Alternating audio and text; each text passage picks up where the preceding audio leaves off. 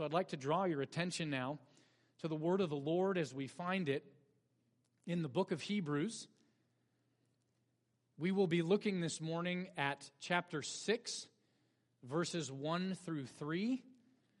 Though you may wish that we would run through this section of rebuke a bit more quickly, I listened to a sermon this past week where a pastor preached chapter 5, verse 11 through chapter 6, verse 20. And I thought, good night. He wouldn't be able to hack it at Sovereign Grace. But we're going to look specifically at chapter 6, verses 1 through 3. And I won't tell you who it was because he would be able to hack it here. But and I'm going to back up, though, just a little bit to give us a little context and go back to Hebrews chapter 5, verses 11 through chapter 6, verse 3, since I think these are so closely tied together. But then we will dwell and meditate and reflect upon the first 3 verses of chapter 6. So let me read that section for you, brothers and sisters. And as I do so, I remind you that what you are about to hear is the word of Almighty God.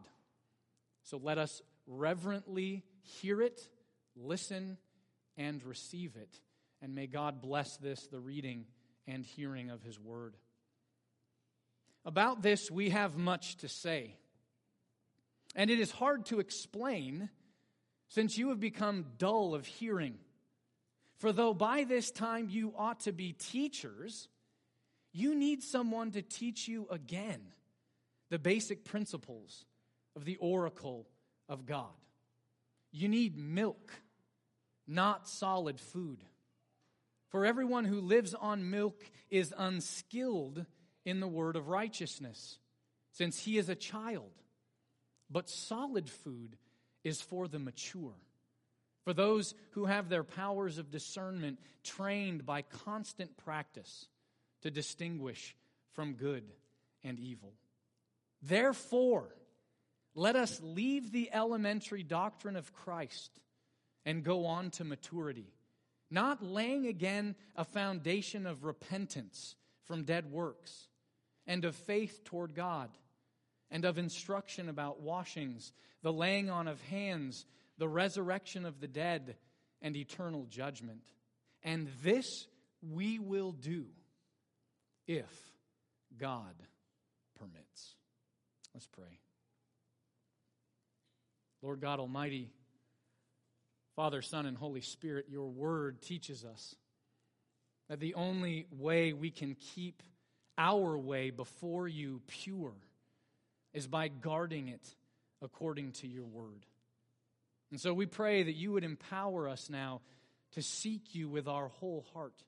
Let us not wander in our thoughts from your word or from your commandments, but instead this morning may we store up your word in our hearts, that we might not sin against you. For you are blessed forever, O Lord. Teach us your statutes, so that with our lips we might declare all the rules of your mouth. And may we delight in the way of your testimonies as much as in all the riches of this world. We ask these things in Jesus' name and for his sake. Amen. Well, we continue this morning our study through the book or sermon to the Hebrews. And by way of reminder, I want to refresh you as to the situation that the audience who is receiving this sermon, who is hearing this letter, is in. Because it's important for us to remember that these were Hebrew Christians who grew up in Judaism, grew up submitting themselves in all of life to the Mosaic covenant, but then at some point heard the gospel, heard the good news of the Lord Jesus Christ. They were regenerated by the Holy Spirit. They were brought into the church as they were catechized and baptized. And they made a good showing in the faith. They suffered the loss of their possessions with great patience and love, looking forward to the riches that awaited them. But then as this suffering became protracted and lasted longer and longer, some of them began to go back to Judaism. Why did they go back? Because they were being persecuted and suffered because Christianity was not an acknowledged, recognized religion in the Roman Empire. And so the Romans were persecuting them, unbelieving Jews were persecuting them, and so it was safe to go back to Judaism, which was a recognized religion. And so the burden of the author of the book of Hebrews is to exhort his listeners that there is nothing for them to go back to under the old covenant. Because all the types and shadows, the laws, the ceremonies, the offices, were all pointing them forward to the coming of God's own Son, the Lord Jesus Christ, who is the reality that those types and shadows were pointing towards. And so for them to go back to the old covenant, as they were once under it, is not for them to go back to something better, but to go back to a greater condemnation. Because they now have a knowledge of the truth in the new covenant that they didn't under the old covenant, and so they would be judged accordingly by God. And so the author of the book of Hebrews is telling them Jesus is greater than anything in the old covenant in this way and that way. He's just piling up these reasons, and then he takes a break and says, so go on holding fast to these truths that you have initially believed. And he's telling them currently in the section that we're in, starting around chapter 4, about how Jesus is a great high priest according to the order of Melchizedek. This is a truth that is rich and is to encourage them. And yet he has to pause at chapter 5, verse 11 in his discourse and say, listen, I know that you guys are like spiritual babies. You're like spiritual babies who I'm trying to prepare this meal for you. And you have teeth because you've been taught the basics of Christianity, but because you haven't meditated on them and listened in a godly manner and applied them to your life, it's like you have all the instruments that you need to be able to eat and process and digest this meat. But you don't even have a desire to because you're just content with milk, the milk of the Word, the basics. And so he tells them and rebukes them, you're like spiritual infants, when at this point you should be adults. You should be full grown.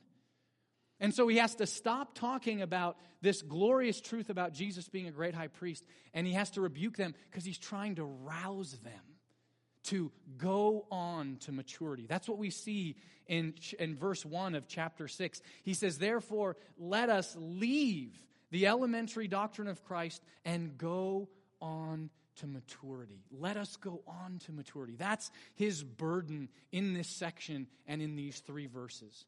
And so what we're going to see this morning then are 3 ways that he encourages them and 3 ways that we're encouraged to grow in spiritual maturity, to grow in Christ likeness. And first what we're going to see is that we need to go on to spiritual maturity is by building on the foundation of the gospel. We'll see that in the first half of verse 1. In order to go on to spiritual maturity, we need to build on this foundation of the gospel that's been laid in our lives by God's grace. But we can't be content of just saying, yep, there's the foundation, isn't that great? Now I'm going to move on with my life and build my foundation elsewhere.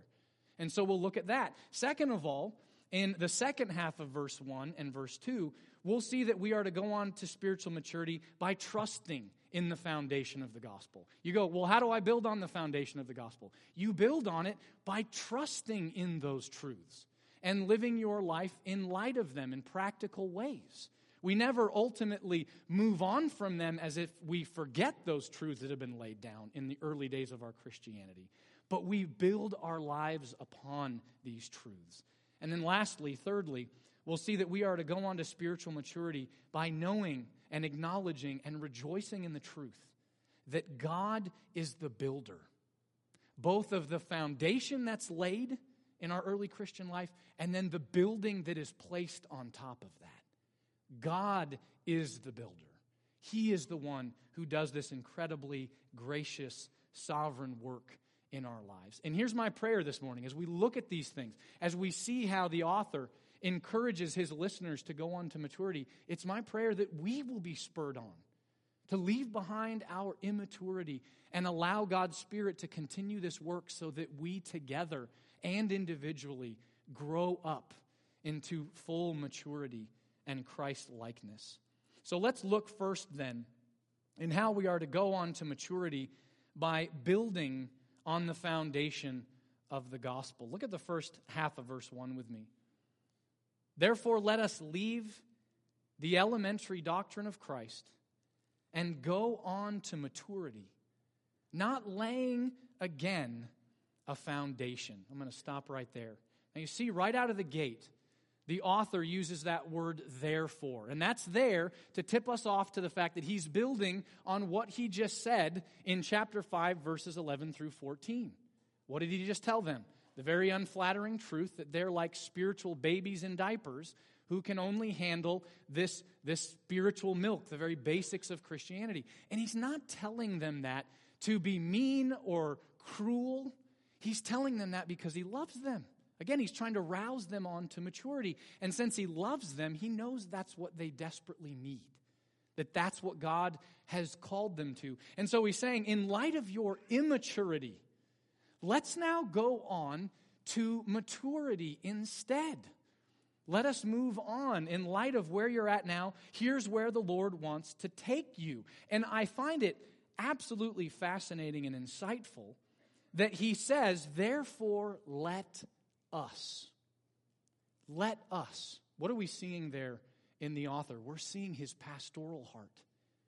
He's identifying himself with his listeners. Think about what he just called them. Now, he's not saying he's immature like they are. But what he's saying is, I'm not calling you babies in the faith and then telling you, now go try to figure it out, and then when you're mature, come back to me and I'll teach you the rest of what you need to know. No, as a good pastor, he loves his people, even the immature ones. And he's saying, I am going to condescend and come alongside of you and walk with you and pray that you will desire to go on to maturity with me. Because that's what the Lord wants for you, and that's what I want for you. And so you see this wonderful pastoral example of one of the under-shepherds of Christ's flock coming along the sheep and bringing them up in the Lord, encouraging them, not saying I'm above you and I'm better, so I'm not going to come down and help you come to this kind of maturity, but I'm going to come down and walk with you wisely and lovingly. And notice that he says, therefore let us leave the elementary doctrine of Christ and go on. Let us go on. It's this idea that the Holy Spirit is the one who's doing this work. He's the one that is bringing you to full maturity. And so what you're doing in your immaturity is you are resisting and quenching the work of the Holy Spirit. And so what I want to encourage you to do is to stop resisting that work and allow him to carry you on to full maturity as I walk alongside of you and I teach you these deep truths about the Lord Jesus Christ. Now, how is this to happen? How is this to happen? Well, he tells us. He says, let us leave the elementary doctrine of Christ and go on to maturity. Now, here's the question we should be asking ourselves. What is he talking about when he says the elementary doctrine of Christ? What is he referencing there? Well, I think he's referencing the same thing, or talking about the same thing he references back in chapter 5, verse 12. Look back there with me. Hebrews 5, verse 12. For though by this time you ought to be teachers, you need someone to teach you again, now here's our phrase, the basic principles of the oracles of God. And so I think the basic principles of the oracle of God and this phrase, the elementary doctrine of Christ, are the same thing. And what is it? It's the basics of Christianity. It's the basic gospel message. It's the truths that the church has taught from its earliest days that you can find in documents like the Apostles' Creed or the Nicene Creed. These basics that you need to know, receive from outside of you, from God's Word, because you can't know them by the light of nature or by your own reason. They need to be proclaimed to you, made known to you from God's Word. You believe them and you put your faith and hope and trust in them as God has revealed them. And these are the elementary doctrines. Now, what does he mean by you're to leave those things off? Well, we're supposed to cast those truths off and forget about them? No, that's not what he's saying. He's not saying to cast them off and forget about them and move on to something else. What he's saying is, listen, that's the foundation. And that foundation in your life has been laid. You've been taught these things to the point where you should be able to be teaching other people. And so let's move on and let's not keep laying this foundation over and over and over again, right? You don't learn English by just going over the alphabet again and again and again and again, do you? Now, you need to learn the alphabet. As I've studied Greek and Hebrew, one of the first places you start is learning the alphabet, because you can't move on from there. Why? Because it's foundational. But if you only ever know the alphabet and you never move on to learning the rules about the language, you're not going to mature. You're always going to sound like a baby when it comes to that specific language. And that's what the author of the book of Hebrews is saying. Like a builder who only ever builds foundations and never puts houses or structures upon it. That's not the end of a foundation. The end of the foundation is for a building to go on top of it. That's a builder I would not recommend that you have build your house or whatever building you need built. Because the end goal of a foundation, as important as it is for something to be put on top of it. And that's what the author of the book of Hebrews is saying. The foundation, as the Apostle Paul says in 1 Corinthians 3, is the Lord Jesus Christ. And what we need to know about him in order to be saved. But then Christian maturity and character and other truths from God's word are to be built on top of that foundation. And so what they were doing is they were taking these truths, these precious, glorious truths that they'd been taught, and they were neglecting them and taking them for granted. They weren't building their life upon it. They were just saying, yeah, I know those things now, on to something else new. And so what we're being told here is that it's not enough to just have the foundation, but to build your entire life upon it. And brothers and sisters, this should resonate with us, shouldn't it? It should resonate with us that we're not to abandon the gospel and the basic truths that we are taught in the early days of our Christianity, the truths that are taught, and again, like the Apostles' Creed and the Nicene Creed. But we shouldn't always just be laying that foundation. We should be moving on to Christian maturity. Because the reality is that we're never stagnant in the Christian life, are we? It's just like any other relationship in your life, by the way. You know this about your relationships with your spouses and your friends and your children. They're either progressing or regressing. There's no coast. There's no stagnancy. If it's not progressing, it's regressing. If it's not regressing, then it's progressing. And that is exactly the way it is in our relationship with the Lord.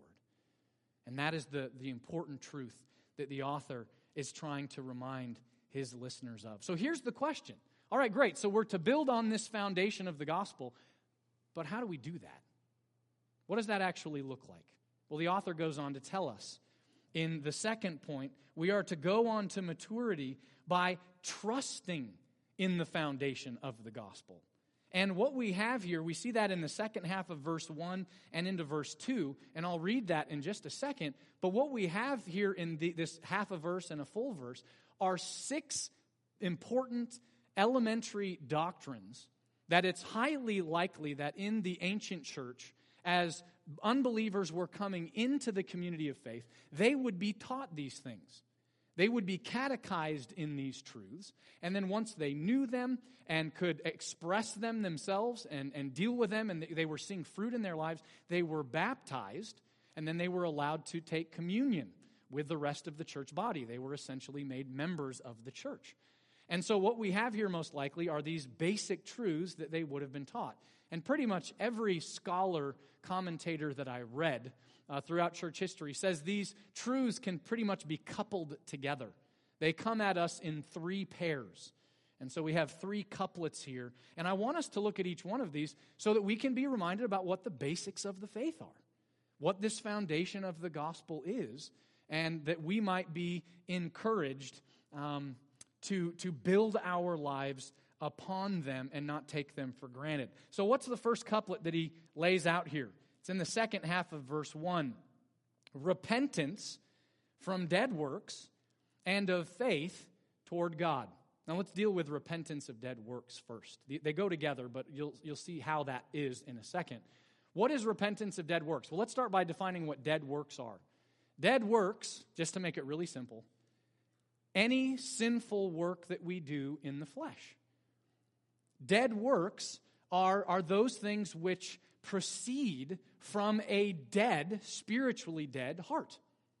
And so that's why the author of the book of Hebrews uses this term here. They're dead works for 2 reasons. They're dead according to their nature, again, because they proceed from a dead heart. And that's our spiritual state, brothers and sisters. The canon of Scripture is abundantly clear on this. We are dead in our trespasses and sins. It's not that we have a little bit of life and we can respond if we want to, or there's a little bit of spiritual good that we're able to exercise and get into God's good graces. We are dead in our trespasses and sins. And so as a result of that, then what issues forth from our heart? Naturally, dead works. They're dead works. They're works that are in rebellion against God and His Word. It's a heart that does not and is incapable of conforming itself to God's law. And so we're not able to do any good thing before God. We're not able to pursue Him because our hearts are dead. Our works are dead. So they're not just dead according to their nature, but they're also dead according to their end. Because what is the wages of sin? The wages of sin is death. And so what do we deserve for these dead works that we naturally do from our hearts when we're in Adam, dead ourselves? It's the just wrath of God. It's spiritual death for all eternity being poured out on us. That is just of God to do. That is what we deserve for these rebellious works and attitudes and words that we say against a holy God. And so how do we turn away and repent from these dead works? The only way we're able to do that is when the Holy Spirit regenerates us. Right? Isn't that what Jesus tells Nicodemus in John chapter 3? In order to enter the kingdom of God, you must be born again. Not physically, but spiritually. You must be reborn. And that's what the Holy Spirit does. And we're a new creation. And we're alive to God. And so repentance is a change in mind. It's a change of one's mind. I used to think this way about God and the world and people around me and my life and why I exist. And every part of life I thought according to my own reason, in accord with the flesh, the world, and the devil. But then when the Holy Spirit changes me, He gives me the gift of repentance, and my mind and my heart and my will is changed. And so now, where I was once dead to God, I'm alive to God. And so I'm then given the gift of faith, and I receive His Son, who paid the penalty for my sins on the cross and fulfilled all righteousness, that righteousness might be counted as mine. And then when He rose from the dead, I rose with Him. And I'm now seated at the right hand of the Father, positionally in Him, so that I have a new status before God. I'm adopted as His child. And now that I'm alive to Him, good works issue forth from that faith, rather than dead works. Now, repentance is ongoing in our life, isn't it? Because we still continue to sin. Our minds still go back to those old ways. There's this struggle between the flesh and the devil. And so what we see then is faith and repentance are two sides of the same coin.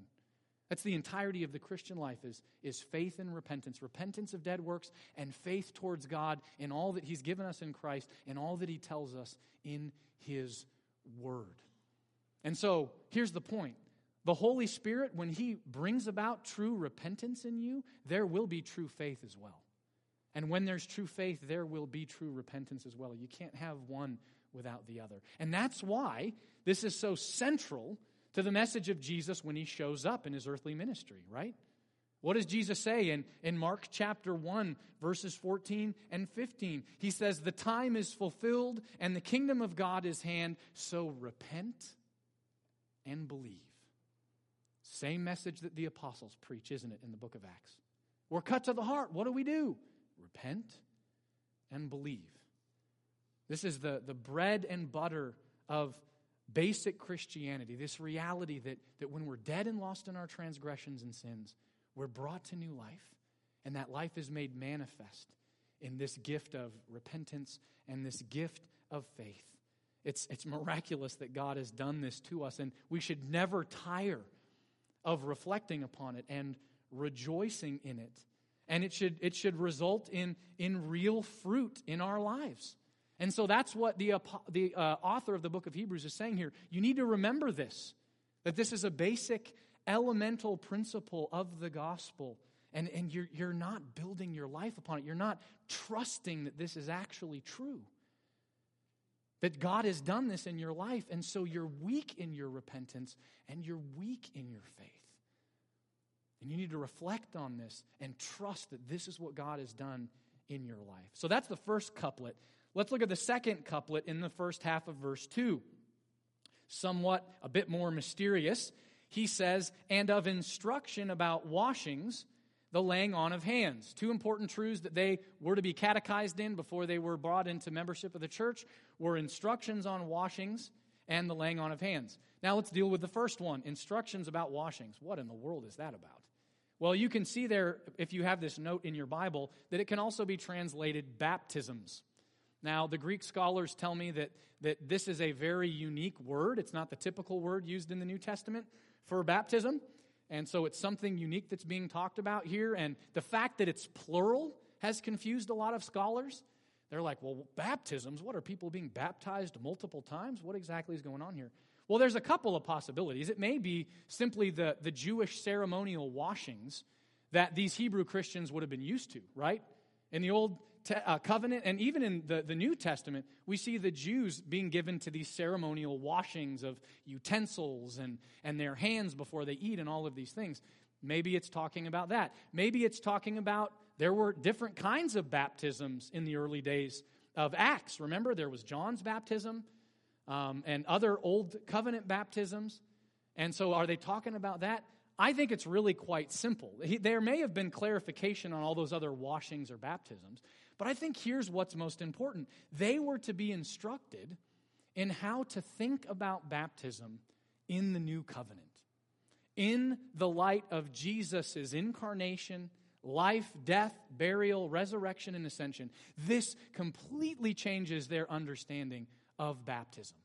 And so what were they to understand about New Covenant baptism? They were to understand that it's a sign, an external sign showing an internal reality, that they have fellowship with Jesus, the Messiah, in both his death on the cross on their behalf, they died with him, and in his resurrection, when he rose to newness of life, they rose to newness of life. And as a result, they live a new life, characterized by good works, characterized by the character of Christ himself. And this only makes perfect sense because in regeneration and in baptism, God has placed his name.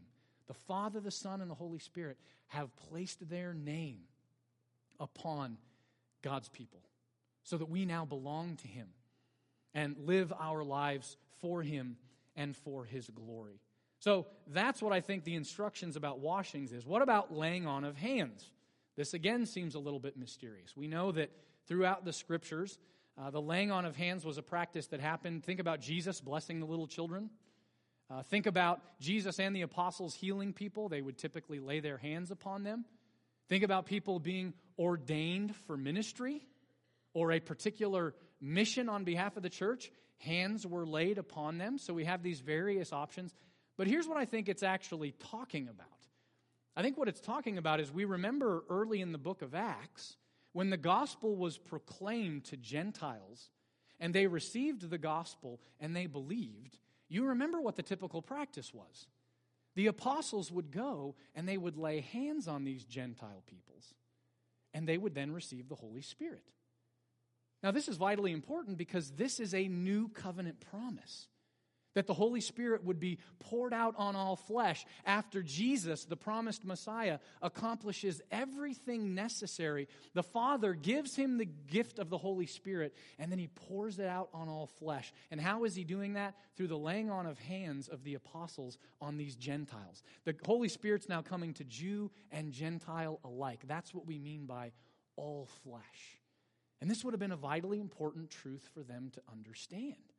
And so they're being instructed in this, the indwelling of the Holy Spirit and how they're being brought into the new covenant community. And so they're to live their lives in light of these truths. It changes the way you make decisions and live your life on a day-to-day basis. And so he's reminding them, this is the foundation that you are to build your life upon. Trust in these truths, that God has graciously done these works on your behalf. So what about the third couplet? The third couplet's at the end of verse 2. He talks about the resurrection of the dead and eternal judgment.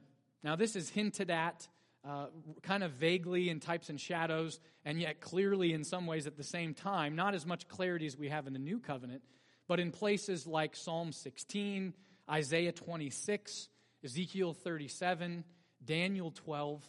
And then obviously Jesus teaches these truths as well. We see them most clearly in John's gospel, places like John 5:28 and 29. We think about John 11, verses 25 through 26. Jesus tells Martha, after Lazarus dies and he's showing up to raise him from the dead, I am the resurrection and the life. Whoever believes in me, though he die, yet shall he live, and everyone who lives and believes in me shall never die. Jesus clearly taught this. And the apostles clearly taught this. This was central to their message of the gospel, that Jesus rose from the dead, that we will raise from the dead. And here's the basic truth that's being taught. Believer and unbeliever alike, when they die, their soul is separated from their body. And they go to one of two places. This is still true today, by the way. The believer's soul goes to the intermediate state to be with the Lord, and their body remains here on earth and decays. And the unbeliever, when they die, their body is separated from their soul and goes to hell. The believer goes to bliss with the Father, the Son, and the Holy Spirit, and the saints who've gone before. The unbeliever goes to eternal punishment under the wrath of Almighty God for their sin and their rebellion. But then, when Jesus comes back, what happens? The souls of men are reunited to their bodies in this resurrection of the dead. And so as hard as this is to believe, hell gets worse for unbelievers because now they have a body in which to experience it. And heaven, in some way, shape, or form, gets better for believers. And what happens? Jesus, when he comes back, there's a judgment, isn't there? We will have to give an account for all the deeds done in the flesh. For believers, we have sinned, surely. That will be forgiven on Christ's behalf because he died on the cross, rose from the dead, fulfilled all righteousness for us. And unbelievers, since they rely on their own righteousness, will then be cast into hell. So what's eternal judgment? It's not that this judgment is forever ongoing, as if Jesus is constantly just judging, believers and unbelievers. It's that it's final. The results of this judgment that Jesus brings about, believers will be in heaven forever, unbelievers in hell forever. And these are vital truths for us as believers to think about. I think that we, as believers in the West, are very anemic and immature ourselves because we don't spend much time reflecting on them, do we? Why? Because things are pretty good. We live in Disneyland. You understand, historically, we are an anomaly in the church.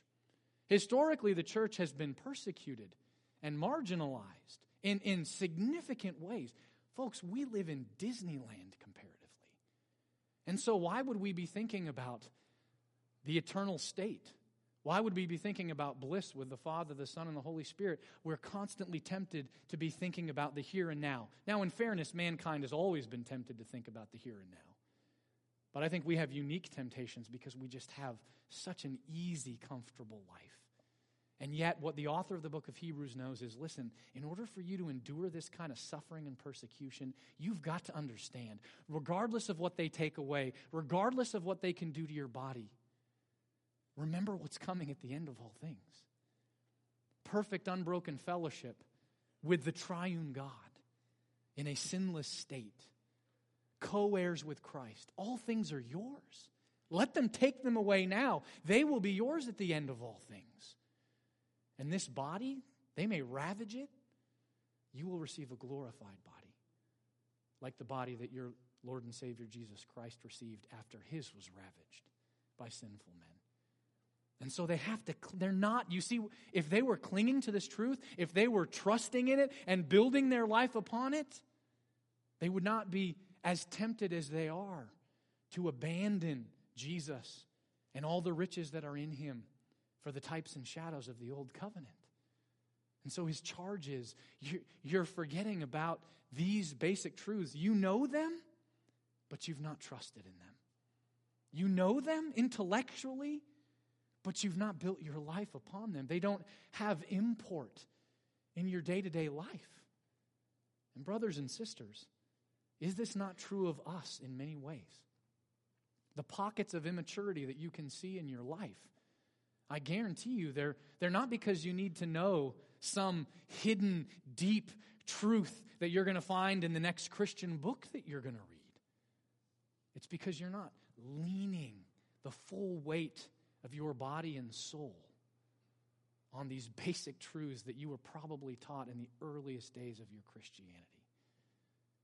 And that's what the author of the book of Hebrews is telling his listeners here. And we need to hear it. There's a reason why it was recorded, inspired by the Holy Spirit, and is being preached now to us this morning. We need to build on this foundation of the gospel by trusting these truths and letting them have import into every decision that we make in our lives. This is our life. What God has done for us in Christ. And the application of it to us by the Holy Spirit.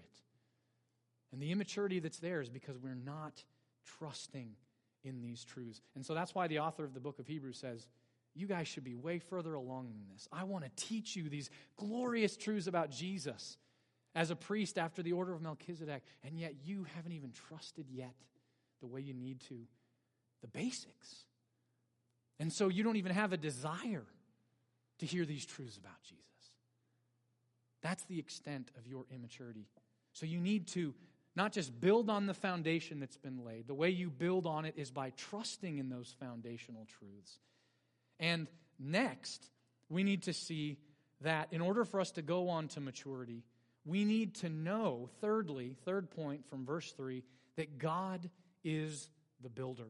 We need to rejoice in this truth, that God is the builder of the foundation of the gospel that's been laid in our lives, and He's the builder of that structure, maturity, character that looks like Christ, understanding more about God's Word. He is the one that builds both the foundation and the structure. Now look at verse 3 so I can show this to you. And this we will do, if God permits. What? What is He going to do? What will we do together, author of the book of Hebrews, if God permits? He's saying we will go on to maturity, and the way that that will happen is by me teaching you these truths about Christ as a great high priest after the order of Melchizedek. That will happen, but only how? If God permits.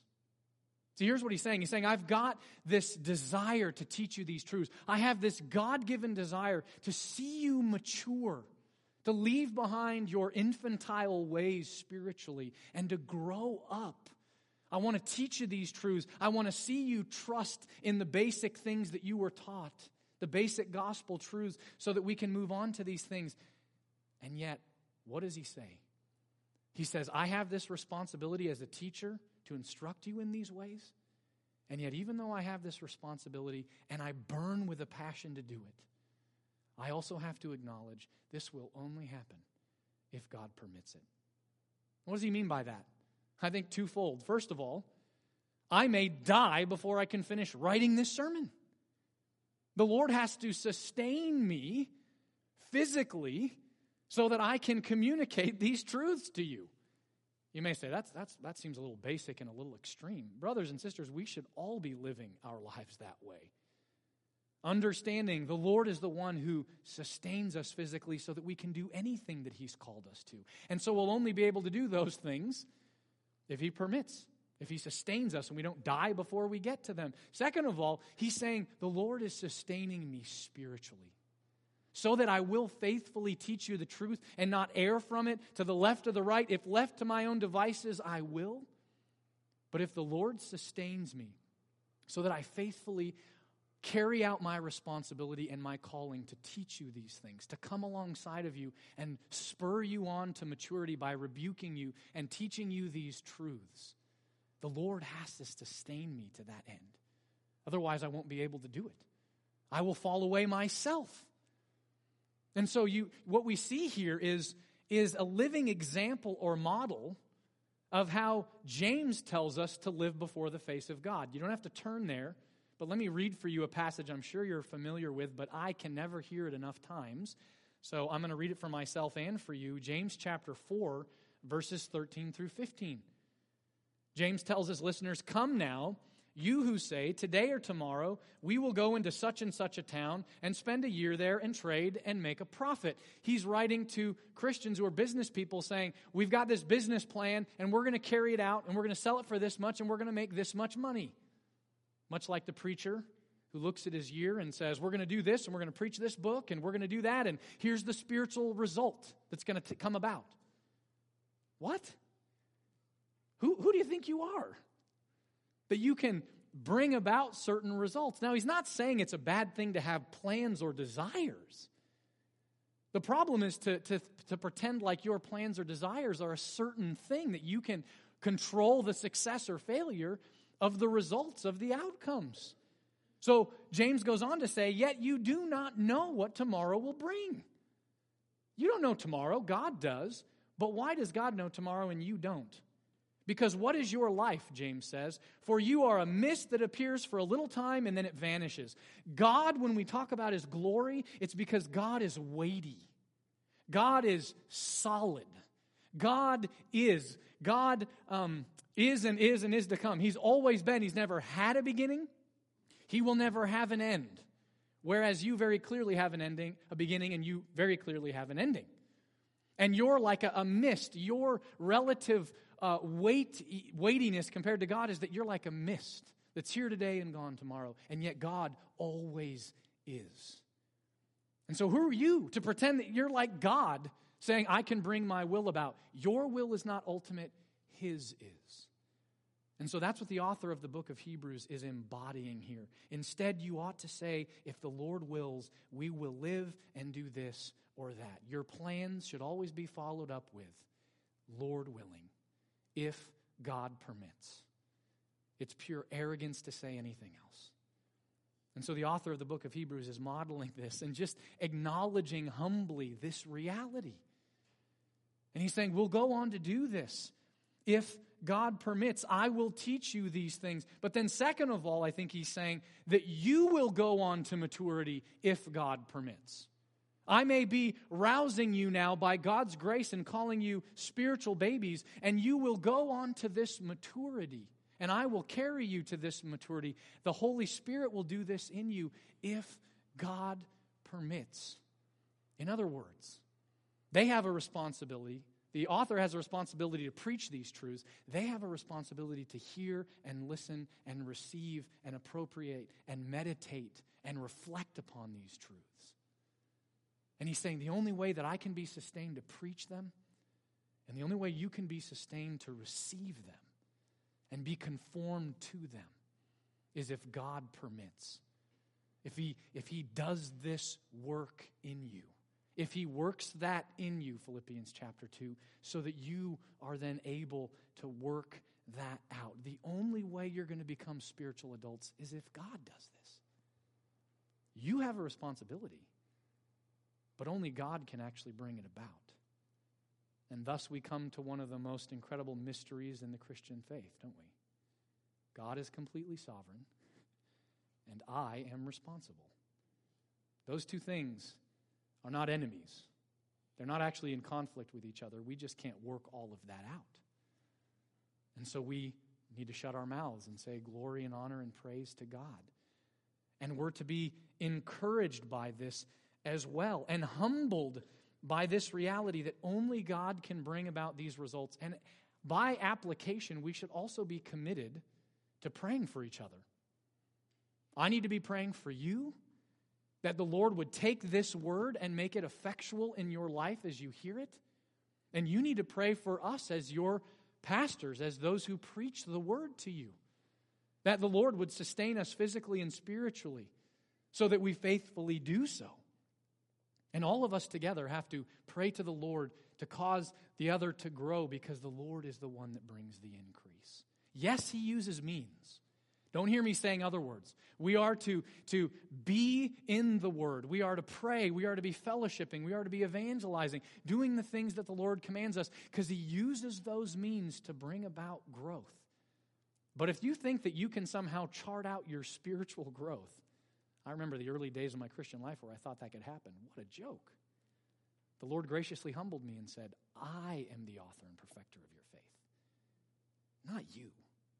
So yes, Make use of these means. But be on your face in prayer that I would use them to change you and sustain you and bring you to maturity. And so we should be humbled, brothers and sisters. We should be moved to prayer, understanding that this maturity is what the Lord desires for us. And so how are we resisting that? We need to ask ourselves, how am I resisting the maturity the Lord wants to take me to? Because we're not just here to build the foundation over and over and over and over again. We're to trust in those foundational truths of the gospel. Our entire life is found in those truths. And then as a result, that maturity flows from that. As we learn the word and we grow in character. And we should be humbled knowing the Lord is the one who laid the foundation and the one who builds the building. And so, brothers and sisters, let us, as we hear this rebuke about our spiritual state, receive it with the intention in which it is intended. Because who is the one that is delivering the rebuke? Yes, he's using me as the means, but it's the Lord Jesus Christ. And his intention for you is love.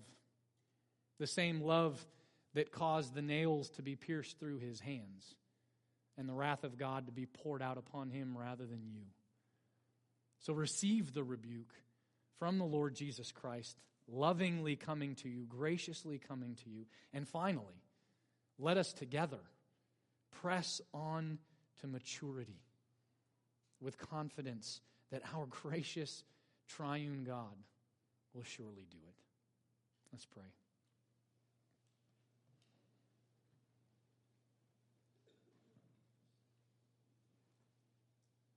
Father, Son, and Holy Spirit, we are humbled at the truth that you have saved us and redeemed us. We know we're undeserving in and of ourselves, and we tremble to think about where we would be if you had not saved us from our hell-bound race and the dead works that we were committed to in our spiritual deadness. We're thankful that you've brought us to life, given us the gift of faith, and we repent of the ways that we have been ungodly listeners, have not meditated on the truth of your word, and as a result have resisted the work of your Spirit in us. We pray that he would have his way with us, that we would yield ourselves up to you, not under any pretense that, we're all of a sudden now going to become perfect, but that we might go on toward maturity, that you might use us for your glorious ends. We do not want to get in the way of what you're doing, but be your willing vessels, your willing servants, so that you might be glorified and honored, and that your gospel might go to the ends of the earth. Use your word, we pray, to that effect and to that end. And we ask this all in Jesus' name and for his sake. Amen.